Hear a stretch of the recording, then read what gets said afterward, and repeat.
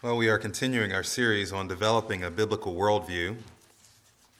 This morning we're going to think on the subject of the gospel, in particular the preaching of the gospel and the significance of preaching the gospel when it comes to adding to the numbers of the church.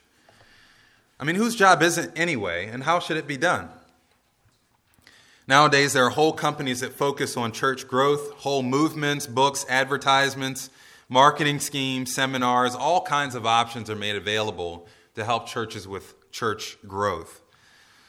I did a simple Google search for marquee signs for churches, and the very first thing that came up was a webpage with the following statement, and I quote, "Are you in charge of growing your church's congregation?" I feel like I have to give it a little flavor, so just bear with me. Are you in charge of growing your church's congregation? Nothing works better than church LED signs. Make your church stand out, get noticed, and be seen with mega LED technology. End quote. Yes, that was an advertisement for a company that produces LED signs for churches. No, we're not in the market. But that search did lead me to another thought. Again, that was the first thing that came up, but that search did lead me to another thought because I've also done some searching for pastoral ministry positions in the past, and one of the main things that's a part of a church ad for the pastor is that he must be able to help grow the church. You see that phrase often in those advertisements for church pastors. Now, obviously, in some sense, that's true, right? It is true in the sense that pastors should help to grow the church deeper through their teaching ministry. But what these churches' search committees usually mean is that the pastor should help the church grow wider, numerically. Is that really the job of the pastor? To preach the gospel every Sunday and save the lost? Is that really in the job description in 1 Timothy, Titus, or even Ephesians 4? I mean, what is the pastor's job? To shepherd the flock, to pray for the flock, to prepare the flock for ministry. To be the primary evangelist is just not on the list. Now, I did end up pulling up some other marquee signs, I guess, just for your enjoyment. And I wonder how much time pastors devoted to coming up with these messages to try to draw people in. And I'll just hit a number of them here. One says, be an organ donor, give your heart to Jesus. Now, again, people are driving by, right? And they're seeing these signs, like, what are they supposed to do with that? I mean, really. How about the manger was the first king-size bed? You're on heaven's most wanted list. Forgive your enemies, it messes with their heads. Where are we going with that? How about get right or get left? I thought this was funny. Looking for a lifeguard, ours walks on water. Again, these are church marquee signs, right? I'll give you one more, one that I've seen often that is both right and wrong. I think wrong in a bad way. Preach the gospel. Use words if necessary. Now, it's right in the sense that we do convey the significance of the gospel through our lives. In other words, in Paul's words from Titus, we do properly adorn the doctrine of salvation by being zealous for good deeds. We adorn, we decorate, we beautify the message of the gospel with our good deeds. The effect of the gospel is clearly seen in our holiness, our love for others, our zealousness for good deeds. That is true. However, it would be biblically inaccurate for us to say that we can preach the gospel without words. The gospel, the good news, is conveyed by means of preaching, by the use of words. The revealed truth of God communicated by the lips of people who've been saved for Christ, by Christ, for his glory and the good of others. Biblically, the means of communicating the gospel is preaching. It is communicated with our lips. We've already read from Romans chapter 10 that faith comes by hearing, and hearing by the word of Christ. But again, whose job is it really to preach the gospel? Who's responsible for bringing sinners into the church and adding to its number? If we listen to the ads on Google, if we look at your typical pastoral church announcement, we'll see the church driven and influenced by the world's marketing techniques. In the context of developing a biblical worldview, evangelism is often relegated to such worldly marketing techniques as we just heard. A catchy word or slogan, nice bright signs outside, something attractive to draw people in. But again, whose job is it to add to the numbers of the church. What do you think? What have you thought over the years? As you look around at our numbers, you think about evangelism in this church, do you think, I wish the pastors did more outreach? Do you think, I wish we had a bigger sign out front? And I do hope you struggle to answer that question of whose job is it just a bit. In one sense, it's a trick question. Someone said it is the Holy Spirit's job to add to the church. And that is correct. That is true. God adds to the church. God saves. He is the Savior. We are not. We do not add a single member to our number.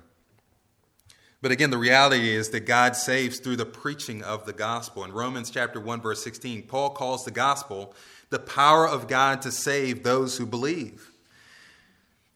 And again, faith comes by hearing, and hearing by the word of Christ. So how would they hear without a preacher, and how would they preach unless they've been sent?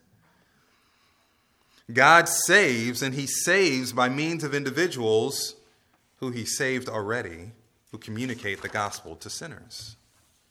I believe that's the central message in our passage today in 2 Corinthians 5. Go ahead and turn there if you haven't. We're going to start at verse 18. In 2 Corinthians, Paul spends a significant amount of time defending his ministry as an apostle. He also addresses it from an intensely personal and pastoral perspective. In the section we're going to be in this morning, Paul touches on this very basic principle, the means that God uses to spread the gospel. God saves, God reconciles, and in reconciling us to himself, he commits to us, those who are reconciled, the ministry of reconciliation. That is the example that we have from the life of the Apostle Paul. That is how he viewed his life and ministry, and it's instructive for us as we consider the basic ministry of the church. Those who are reconciled to God become reconcilers on behalf of God. That's the principle in this message. Let's go ahead and read that section together. Actually start at verse 16. 2 Corinthians 5:16. From now on, therefore, we regard no one according to the flesh. Even though we once regarded Christ according to the flesh, we regard him thus no longer. Therefore, if anyone is in Christ, he is a new creation. The old has passed away. Behold, the new has come. All this is from God, who through Christ reconciled us to himself and gave us the ministry of reconciliation. That is, in Christ, God was reconciling the world to himself, not counting their trespasses against them, and entrusting to us the message of reconciliation. Therefore, we are ambassadors for Christ, God making his appeal through us. We implore you on behalf of Christ, be reconciled to God. For our sake, he made him to be sin who knew no sin, so that in him we might become the righteousness of God. Working together with him, then, we appeal to you not to receive the grace of God in vain. For he says, in a favorable time I listened to you, and in the day of salvation I helped you. Behold, now is the favorable time. Behold, now is the day of salvation. Father, we thank you once again that we can come together and pray now as we look at your word, that you would instruct our hearts, instruct our minds, help us again to be of one heart, of one mind. Give us a listening heart, as Solomon prayed so many years ago, so that we may attain wisdom. Let the words of my mouth and the meditations of our hearts collectively be acceptable in your sight, O Lord. You are our rock and our Redeemer. Amen. In this section, we'll see three movements as Paul describes his ministry, the ministry of those who are reconciled. We'll see the source of his ministry. He starts out in verse 18, just talking about the source of the ministry. The ministry comes from God. The supply of the ministry, what God supplies in order to see that this ministry is accomplished, and that is his people. And then a brief summary of the ministry. He summarizes what the ministry is all about with just one word, the word ambassador. And we'll talk about that as we get to it. So we see the source of the ministry, the supply of the ministry, and then a summary of the ministry. Let's take a look at that first point. What again is the source of this ministry? And again in chapter 5, verse 18, Paul starts off and he says that all this is from God. Now the all this there is functioning kind of like a therefore in the passage. It's kind of looking backward and forward. It's backward in the sense that Paul has been building up an argument up until this point. It's really a beautiful argument. We don't have time to fully flesh it out. He starts way back a number of chapters ago. But in the immediate context, the all this is from God looks back to what Paul just said about the newness of the individual who comes to faith in Christ. Anyone in Christ is a new creation. That's a beautiful text. It's a beautiful picture of what it means to be a believer. Anyone in Christ is a new creation. If you've trusted in Christ, you're not the same person you used to be. You're not the same sinner you used to be. You're no longer enslaved to sin in the way you used to be. You're no longer powerless against sin the way you used to be. You're no longer an enemy of God the way you used to be. You no longer have to fear condemnation the way you used to. And to the point of Paul's words in these preceding verses, we no longer look at each other in the way we used to. He said we no longer regard one another according to the flesh, meaning those differences that we have in the flesh no longer have significance in terms of our dealings with each other. That they were Jews and others were Gentiles were insignificant. That some were rich and others were poor was insignificant. That culturally they may have had different practices, their languages may have been different, was insignificant in terms of how they regarded one another in the body of Christ, in terms of how they cared for one another. This was important in the overall context of Paul defending his ministry. Often in the text, he would talk about those who, as he says in verse 12 of our passage, boast about outward appearance and not what is in the heart. The false teachers who were trying to lead the church away from Paul and his ministry were boasting about themselves and presenting themselves as angels of light, as it were, as if they had it all together, as if they were outwardly more presentable than Paul. They looked better than him. They appeared better than him. They even say at one point that his physical presence is insignificant. None of that should have mattered to the believers because we're all a new creation in Christ. None of that should matter to you or to I because we're all a new creation in Christ. Someone asked me recently why people dress up when they go to church, and I think that's a good question. My first thought is that we tend to dress for whatever occasion we find ourselves in, right? We wear bathing suits to the beach or the pool because that's the occasion. We don't wear them to the dentist. That would be weird. We wear formal outfits to a ball or a fancy restaurant because some places just won't let you in without it. And we want to distinguish our time at a fancy place or restaurant from our time playing out in the yard. But another consideration is the context, right? Some churches are more formal. My last church was a suit and tie only by leadership. Paul. Scott knows what that's all about. Suit and tie only. You wear anything less, people look at you funny. That was the expectation. It wasn't stated outright. It was just the way it was. Here, the dress is a little less formal. I don't think I've worn a tie here in forever. The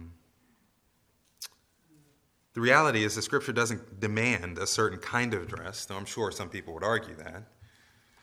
The goal overall is to honor the Lord, though, with whatever we wear, not to be a distraction to our neighbor, but to honor them as we worship together. So we have a measure of leeway in how we dress. And as we see each other dressing in a particular way, we refrain from passing judgment on how each other dress because we don't boast about outward appearance, but rather look to encourage one another in the heart. That's the goal. That's the desire. So if someone walks in here with poor clothing, bedraggled, looking like they just woke up from the side of the road, we're not to disdain them. We're not to scoff at them.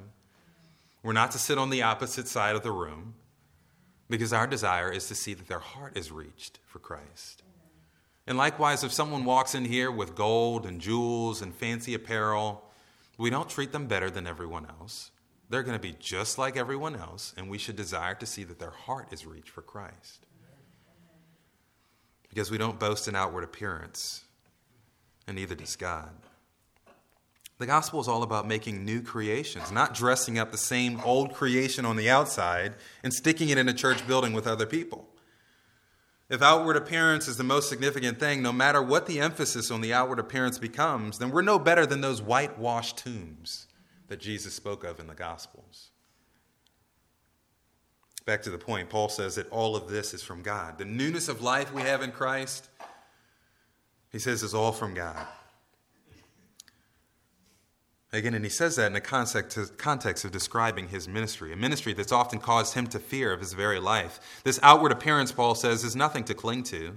This outward appearance will be done away with. He spent some time earlier in chapter 5 and chapter 4 discussing how his ministry has caused him to frequently fear for his life, afflicted in every way but not crushed, perplexed but not driven to despair, persecuted but not forsaken, struck down but not destroyed, always carrying about in the body the death of Jesus, so that the life of Jesus also may be manifested in our bodies, Paul says. He says we are constantly being given over to death for Christ's sake. And he says, I bear witness of that in my very body, in my flesh. But that's okay. Because even though death works in us, life works in you through this ministry. And that's the most important thing. That was his life. Anyone in Christ is a new creation. That was the goal. But again, how is that possible? How would people become this new creation? All this is from God, Paul says. The work of bringing about the new creation is from God. We didn't reach out to God. We didn't know that we were lost and so cried to be found out. We didn't know that we were sick and so cried to be healed. We were poor and wretched and blind and weak and had no idea that we were on our way to hell, but God. All this is from God. God is the source of this ministry of new life, this ministry of reconciliation. Well, how does he do it? Again, that was the source of the ministry. It's from God. Now we see the supply of this ministry of reconciliation. Again, at the end of 18 and into verse 19. All this is from God, again, Paul says, who through Christ reconciled us to himself and gave us the ministry of reconciliation. That is, in Christ, God was reconciling the world to himself, not counting their trespasses against them, and entrusting to us the message of reconciliation. Again, God is the instigator of salvation. He is the one who is the source of this ministry of reconciliation that Paul speaks of. God has done it. Through Christ, God reconciled people to himself. Implicit in that statement is the reality that we needed to be reconciled, right? There was a problem there. We were previously at odds with God. We were his enemies. Contrary to popular belief, the disposition of God towards the world is not one of friendship. Paul says it this way in Ephesians chapter 2. And you were dead in the trespasses and sins in which you once walked, following the course of this world, following the prince of the power of the air, the spirit that is now at work in the sons of disobedience, among whom we all once lived in the passions of our flesh, carrying out the desires of the body and of the mind, and were by nature children of wrath, like the rest of mankind. He says we were dead in our trespasses and sins. And I've talked about this passage before, and that idea about being dead in their trespasses and sins. They were alive physically, but they were dead to God. You know, kind of like the best illustration that I have is from The Godfather. You know, that whole era of things with, the mafia. If someone said, you're dead to me, that means they don't acknowledge you. You have no place in their family. You have no relationship with them. You're completely and totally ostracized and forgotten. If they see you out on the street, they'll step on you, right? And maybe there are other consequences that'll come as a result. But there's no relationship is the point. And because we're in the realm of our sins, our trespasses and sins, we're dead to God. We have no relationship with him. There's no grace. There's no kindness. There's no goodness to be had there. There's a general grace that God gives to all mankind. He causes the sun to shine and the rain to fall. He waters their crops. He takes care of them in the general sense as he does all of his creation. There's no special grace. There's no particular grace. There's none of what we get as believers, as those who have been called by him. Those who are outside of Christ are walking according to the course of the world, following the prince of the power of the air. They're living in the passions of their flesh, carrying out the desires of the body and of the mind. And he says they're by nature children of wrath. When you say someone's a child of something, it's usually intended to be a very picturesque image, right? So if you're a child of something, you're a chip off the old block. You're born out of that thing, whatever that thing is. They're children of wrath, those who are outside of Christ. They're born out of wrath. Their only end is going to be wrath. All they're ever going to know is wrath. They're the fish in the water that doesn't know they're wet. But the wet for them is wrath, the wrath of God. We were his enemies. Enemies by virtue of our very nature, our life, dead in the realm of our sins, again, walking about in them. For that reason, we needed reconciliation. Reconciliation is not an afterthought. It's not a secondary issue with respect to salvation. I remember learning a number of evangelistic techniques as a young believer, and one of the simplest and most widely used years ago was the ABCs of salvation. Some of you guys probably remember that, right? Admit you're a sinner, believe in the Lord Jesus, confess him as Lord. And that wasn't intended to be a comprehensive method, but rather just to give the bare bones of the gospel message. The problem is, with messages like that, is that when you start to simplify the message too much, you tend to miss a large point, a large part of it. It's not just that we're sinners, it's that our sin makes us enemies of God. And that's the problem. It's not just that we have to confess that we're sinners, it's that we have to acknowledge that God is not pleased with us. That our sin makes us his enemies, puts us at odds with him. Our sin requires wrath. And so something needs to be done about that.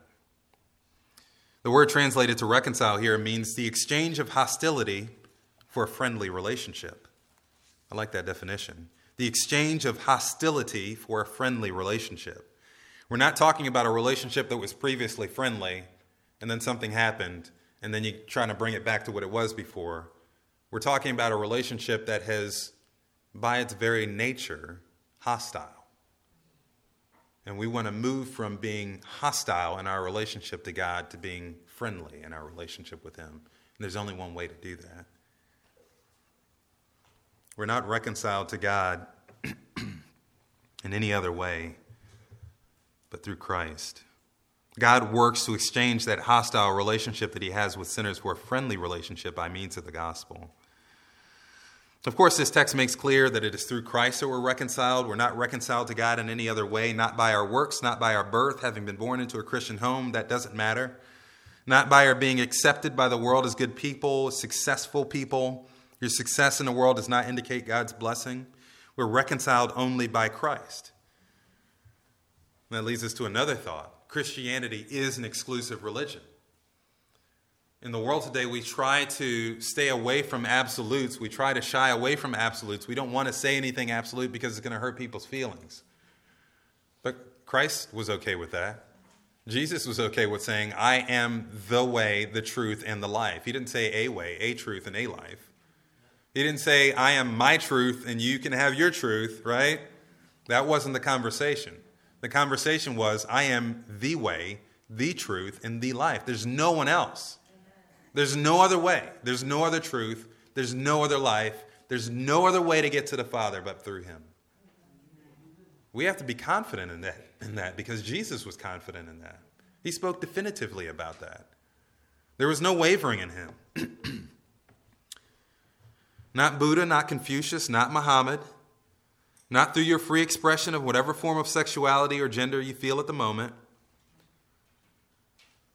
You're reconciled in your relationship with God. Your relationship with God moves from hostility to friendship only in Jesus Christ. Again, God supplies us with reconciliation. He reconciles us to himself in Christ. But more than that, in reconciling us to himself, he also gives us a ministry. Again, Paul says in verse 18, God who through Christ reconciled us to himself and gave us the ministry of reconciliation. The immediate reference to the us in the passage is, of course, Paul and the apostles. But in principle, it's also applied to us. Looking at verse 19, it's more of a recap of what he said in verse 18 and kind of an expansion. He says, again, all this is from God, verse 18, who through Christ reconciled us to himself and gave us the ministry of reconciliation. That is, or in other words, in Christ, God was reconciling the world to himself, not counting their trespasses against them, and entrusting to us the message of reconciliation. Paul understands his ministry as an apostle to be a ministry of reconciliation. His preaching ministry, with all of the difficulties that he endured, all of the trials that he had to endure, was a means of God reconciling the world to himself. I mean, what greater ministry is there? What greater work is there to do in the world? What greater thing is there to be a part of than what God is doing in changing the relationship he has with sinners from hostility to friendship? Again, not counting their trespasses against them. And that's kind of a remarkable statement, that he's not counting their trespasses against them. We'll get back to that in just a second. But that's what God does. God works, and he works through people. And again, that's the principle that we take away from this example, that God uses reconciled people to bring about reconciliation with other peoples of the world. That's what evangelism is all about biblically. That's the essence of the drive of the church when it comes to evangelism. We read passages in Revelation when we see people from every tribe and tongue and nation on the earth standing before the throne of God and worshiping, and we know that's the preordained end. That is what all of the history of humankind is leading up to an eternity of service and worship of the true and living God with a people who are united from every tribe and tongue and people and nation. We know that end is coming, and we say hallelujah to that. But how is that end going to come? God has ordained that end, but how does he intend for us to get there? Well, he intends for us to get there by using each one of us to make it happen. And this is not a new phenomenon. In Genesis 12, Abraham was called out of Ur of the Chaldeans, set apart and blessed by God, and told that he was being blessed by God so that him and his descendants, through him and his descendants, all of the families of the earth would be blessed. So God chose a person and a people through that person to bring blessing to all other people. He reconciled with one person in order to bring blessing to other people. Abraham's descendants wrote a poem about their status before God as being blessed as a nation. Psalm 67, that was Genesis 12, by the way. But Psalm 67, we see this beautiful poem being written by God's people, and the nation is rejoicing for the blessing that God has bestowed on them, but they understand and they know that the blessing was not just for them. But he says in that text, they say in that text that God blesses us so that all the ends of the earth might fear him. God uses a reconciled people in order to bring reconciliation to other peoples. Matthew 28, the descendant of Abraham, an Israelite, the true king of Israel, Jesus Christ, upon his resurrection, prior to his ascension, said to his disciples what? Go therefore and make disciples of all nations, baptizing them in the name of the Father, the Son, and the Holy Spirit, teaching them to observe all that I've commanded you, and I am with you always, even to the end of the age. Jesus set apart this group of 12 disciples. He sent them out as having been reconciled to God themselves in order to bring about reconciliation for the other peoples of the world. God uses reconciled people to reconcile others to himself. And of course, again, here we see Paul's example as an apostle discussing this same truth of how God used him as a reconciled person to preach the message of reconciliation. Reconciliation is a message that has to be proclaimed. The world has sinned, and because of this, its relationship with God is one of hostility. In order to move from hostility to friendship, there must be reconciliation that's only found in Christ. That is the message. And again, that message has to be proclaimed. It can't be acted out on television. It can't be acted out on a marquee sign. It can't be acted out simply by means of good works. It cannot be marketed. It must be proclaimed. How are you doing with that?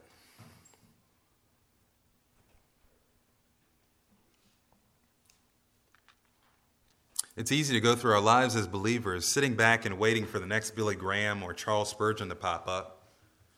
We have these so-called big-name preachers, both bad and some good. We have these big names, and we tend to defer to them, to the experts, to those who went to school for it. We defer to the professionals to get the job done often. And that we take on the mindset of the world. Again, this whole worldview series is intended to get to the heart of what it means to think biblically in a fight against worldly thinking in the church. One of the most worldly mindsets that we have in the church is this tendency toward professionalism. We gravitate toward professionals. That's how the world is set up. We have these high degrees for specialty in every kind of field that you can imagine. Now, to be sure, before I go under the knife, I want to make sure that the guy who's holding the knife has been vetted thoroughly, that he spent, more years than I've been alive in school, that he's taken all the exams he needs to, and he knows what he's doing, for sure. But that same logic cannot be applied to everything church, because the church is not intended for professionals.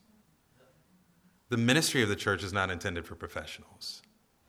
The preaching of the gospel is not intended for professionals. It's for us.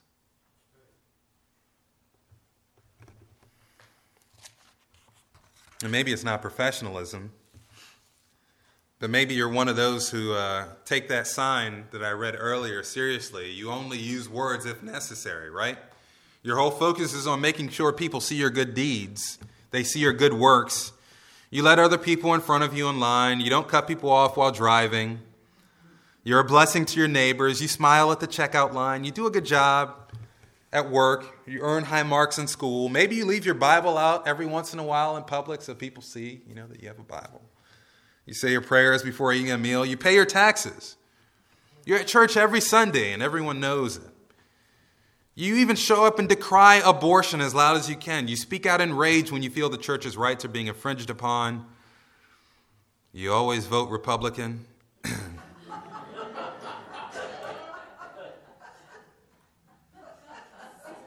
just going to let that one sit there for a minute.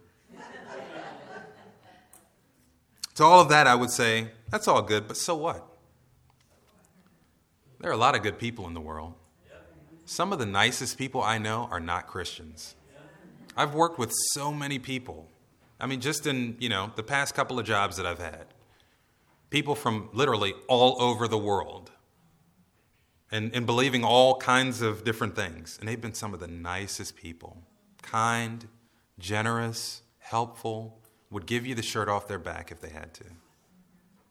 And they're not believers. So what makes you different? If that's all you do. What makes you different? The thing that distinguishes us is the truth. It's the truth of the gospel. It's the message we proclaim with our lips. It's the banner we hold high of Jesus Christ and Him crucified.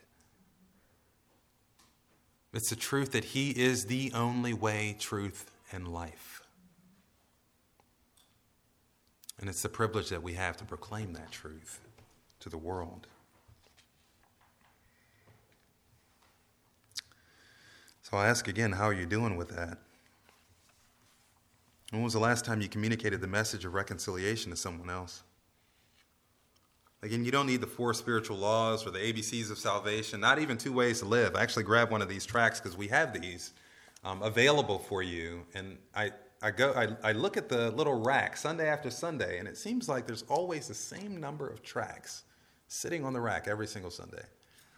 But we have these available, and this is a great resource. The nice thing about this is that it gives like a very broad overview and has pictures. And there's an app for it too. So if you don't want to carry around the tract, there's an app for it. There's an app for that. But it's a nice tool, right? But you don't need those tools. You don't even need to have your life 100% together. You don't need to be the most spiritual looking or acting person. You don't need to be a professional evangelist. You just need to know that you've been reconciled to God, why you needed to be reconciled, and who the one is who brings about reconciliation. If you know that, you can tell someone else the gospel.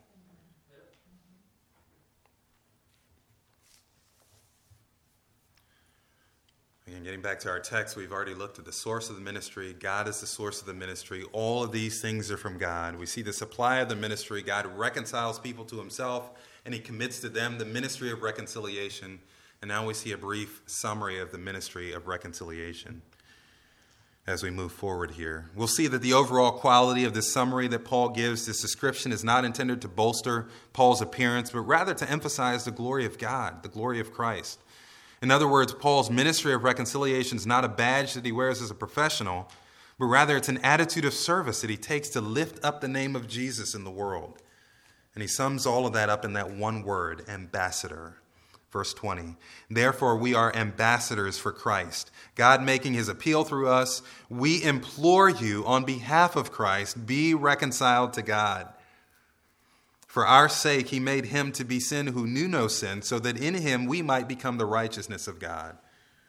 Working together with him, we appeal to you not to receive the grace of God in vain. For he says, in a favorable time I listened to you, and in the day of salvation I have helped you. Behold, now is the favorable time. Behold, now is the day of salvation.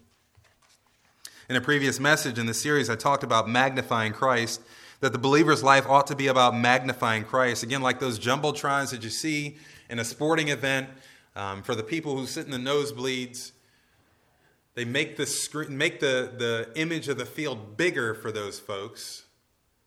Our life ought to magnify Christ. It ought to be all about making him look bigger to the world. Paul says we are ambassadors for Christ. That's what that's all about. He says this ministry of reconciliation is not about me, it's about Jesus. I'm his ambassador. We understand what ambassadors are. They're representatives, right? They stand in the place of someone else. They have not their own authority, but rather represent the authority of another.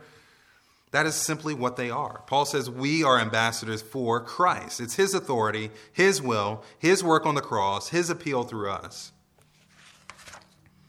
When we're proclaiming the truth of the gospel, we're not proclaiming the truth of the gospel because of who we are.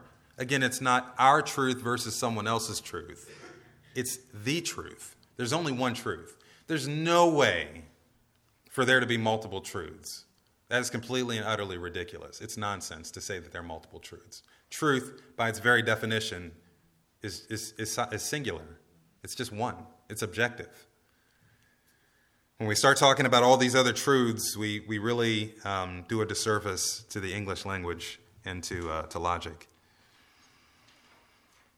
But when we talk about proclaiming the truth of the gospel, we're not proclaiming it because of who we are. We're proclaiming it because of who he is. Again, he said, I am the way, the truth, and the life.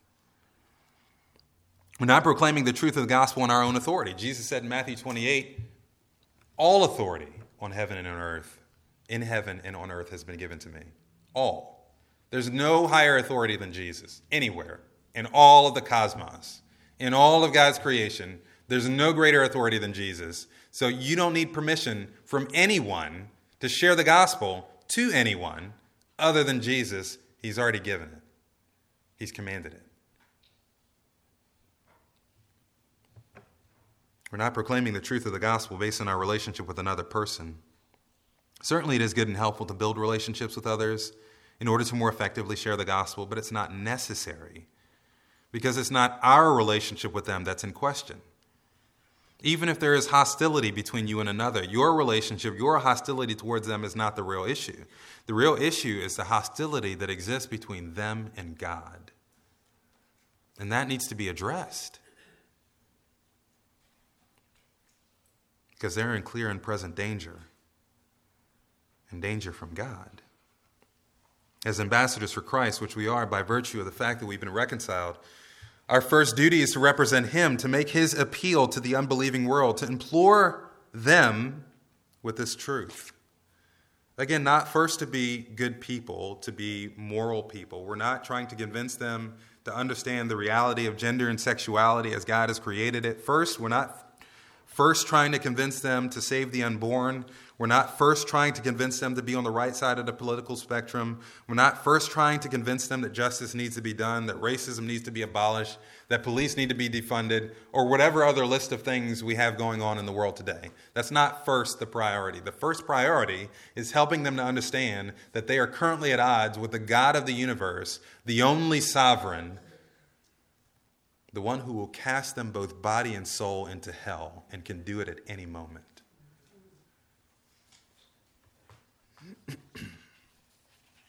We represent him. We're sent for that purpose.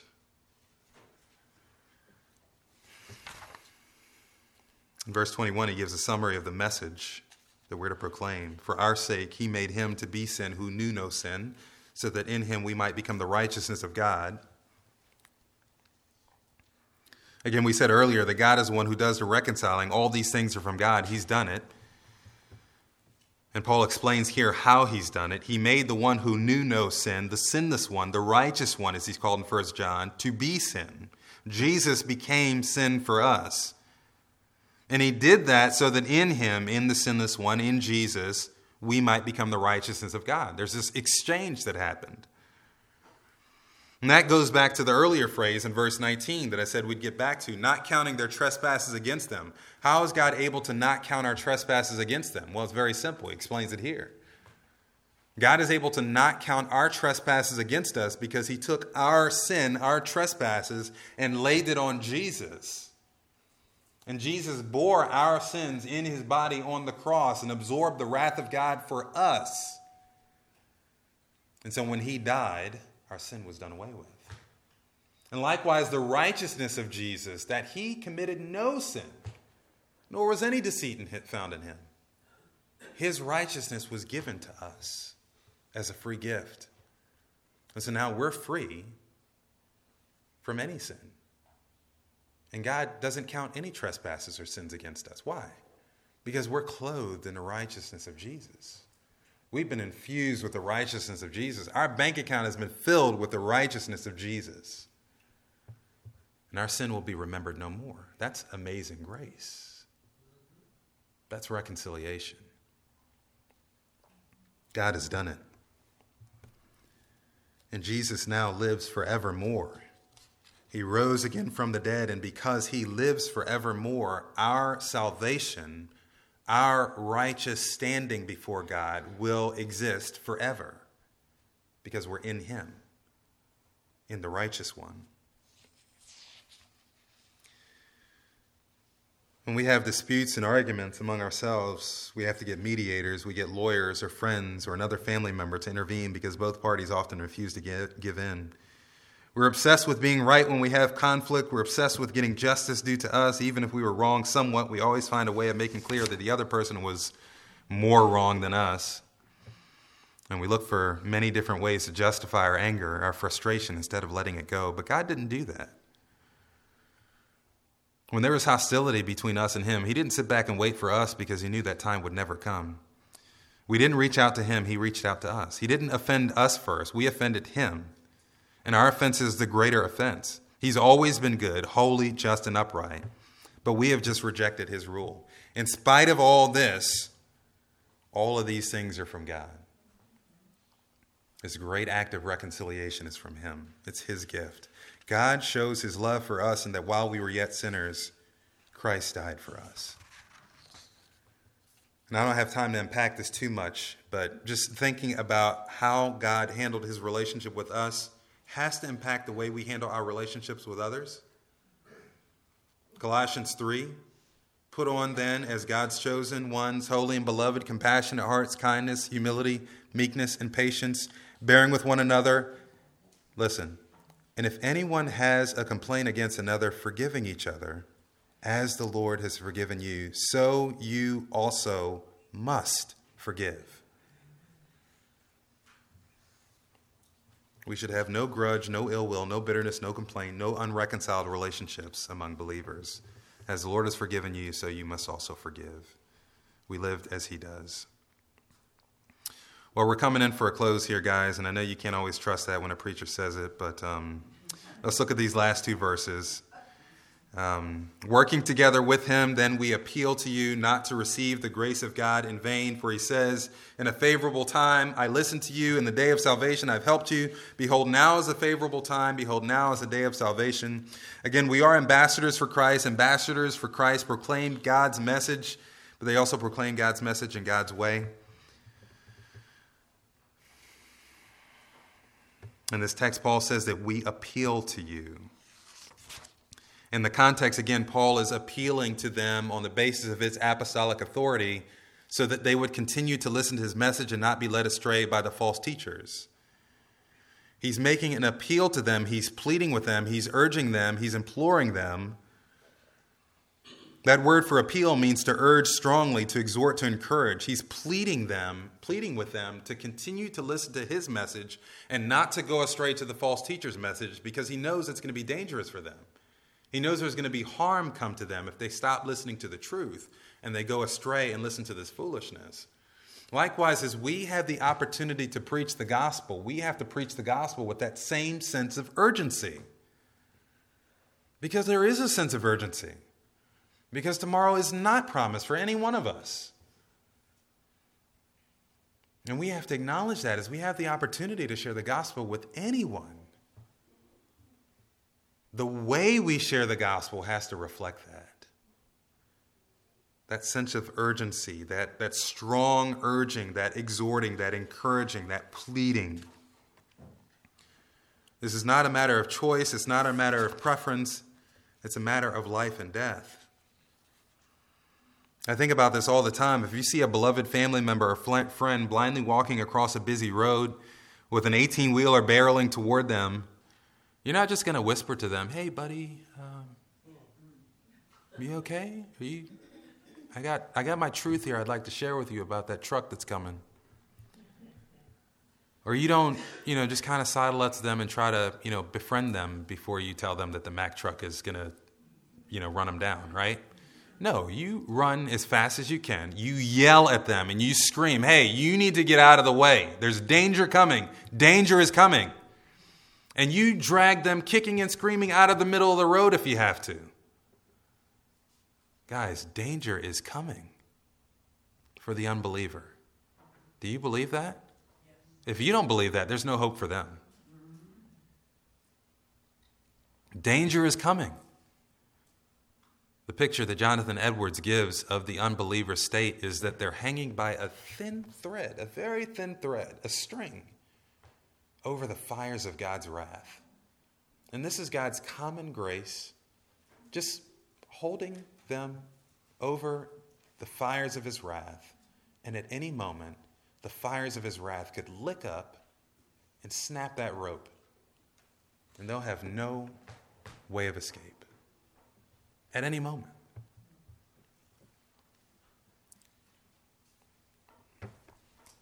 A few things before I close. For those who know that evangelism is all of our responsibility but who still struggle, don't do it alone. Ask for help. Talk with each other. We are a body, we're a family. Talk through it with someone else in the church. Take someone else along with you. Right? Pray. Conversion is done by God. Evangelism is done by us. But it's all a work of the Spirit. Thus we need the Spirit's enablement. Again, use helps. We do have helps available. If you don't know what to say or how to say it, we have helps available, so use the helps.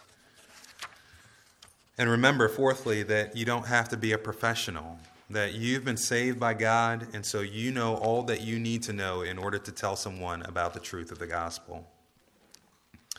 I'll give you just this last marquee sign that I saw during my search. When I should have been studying, I was reading all these different marquee signs. It was interesting. But this last one was, really struck me. It says, "Jesus is coming, look busy." And I wonder if sometimes, with all of our gimmicks and all of our tricks and our programs and our fancy signs and all of the things that we try to do to draw people in, if that's all we're doing is just looking busy. And if we're just sitting around waiting for the pastor to do an altar call Sunday after Sunday, but doing nothing Monday through Saturday, all we're doing is just looking busy. But God has called us to more than that. And so let's be obedient to that. Amen? Father, thank you for this word. Thank you for your word. Thank you for your truth. Thank you for Jesus. Thank you for the gospel by which we are saved. Thank you for the gospel that was preached to us, proclaimed to us by someone else. God, we thank you for the confidence that we can have in the gospel truth, and pray that you'd help us to walk in that confidence and to proclaim the gospel truth in that confidence, knowing that all these things are from you and that you are at work in the world to save sinners, and that you do that through the preaching of the gospel, that the gospel is your power to save those who believe. Father, help us to have that confidence as we go forth. In Christ's name, amen.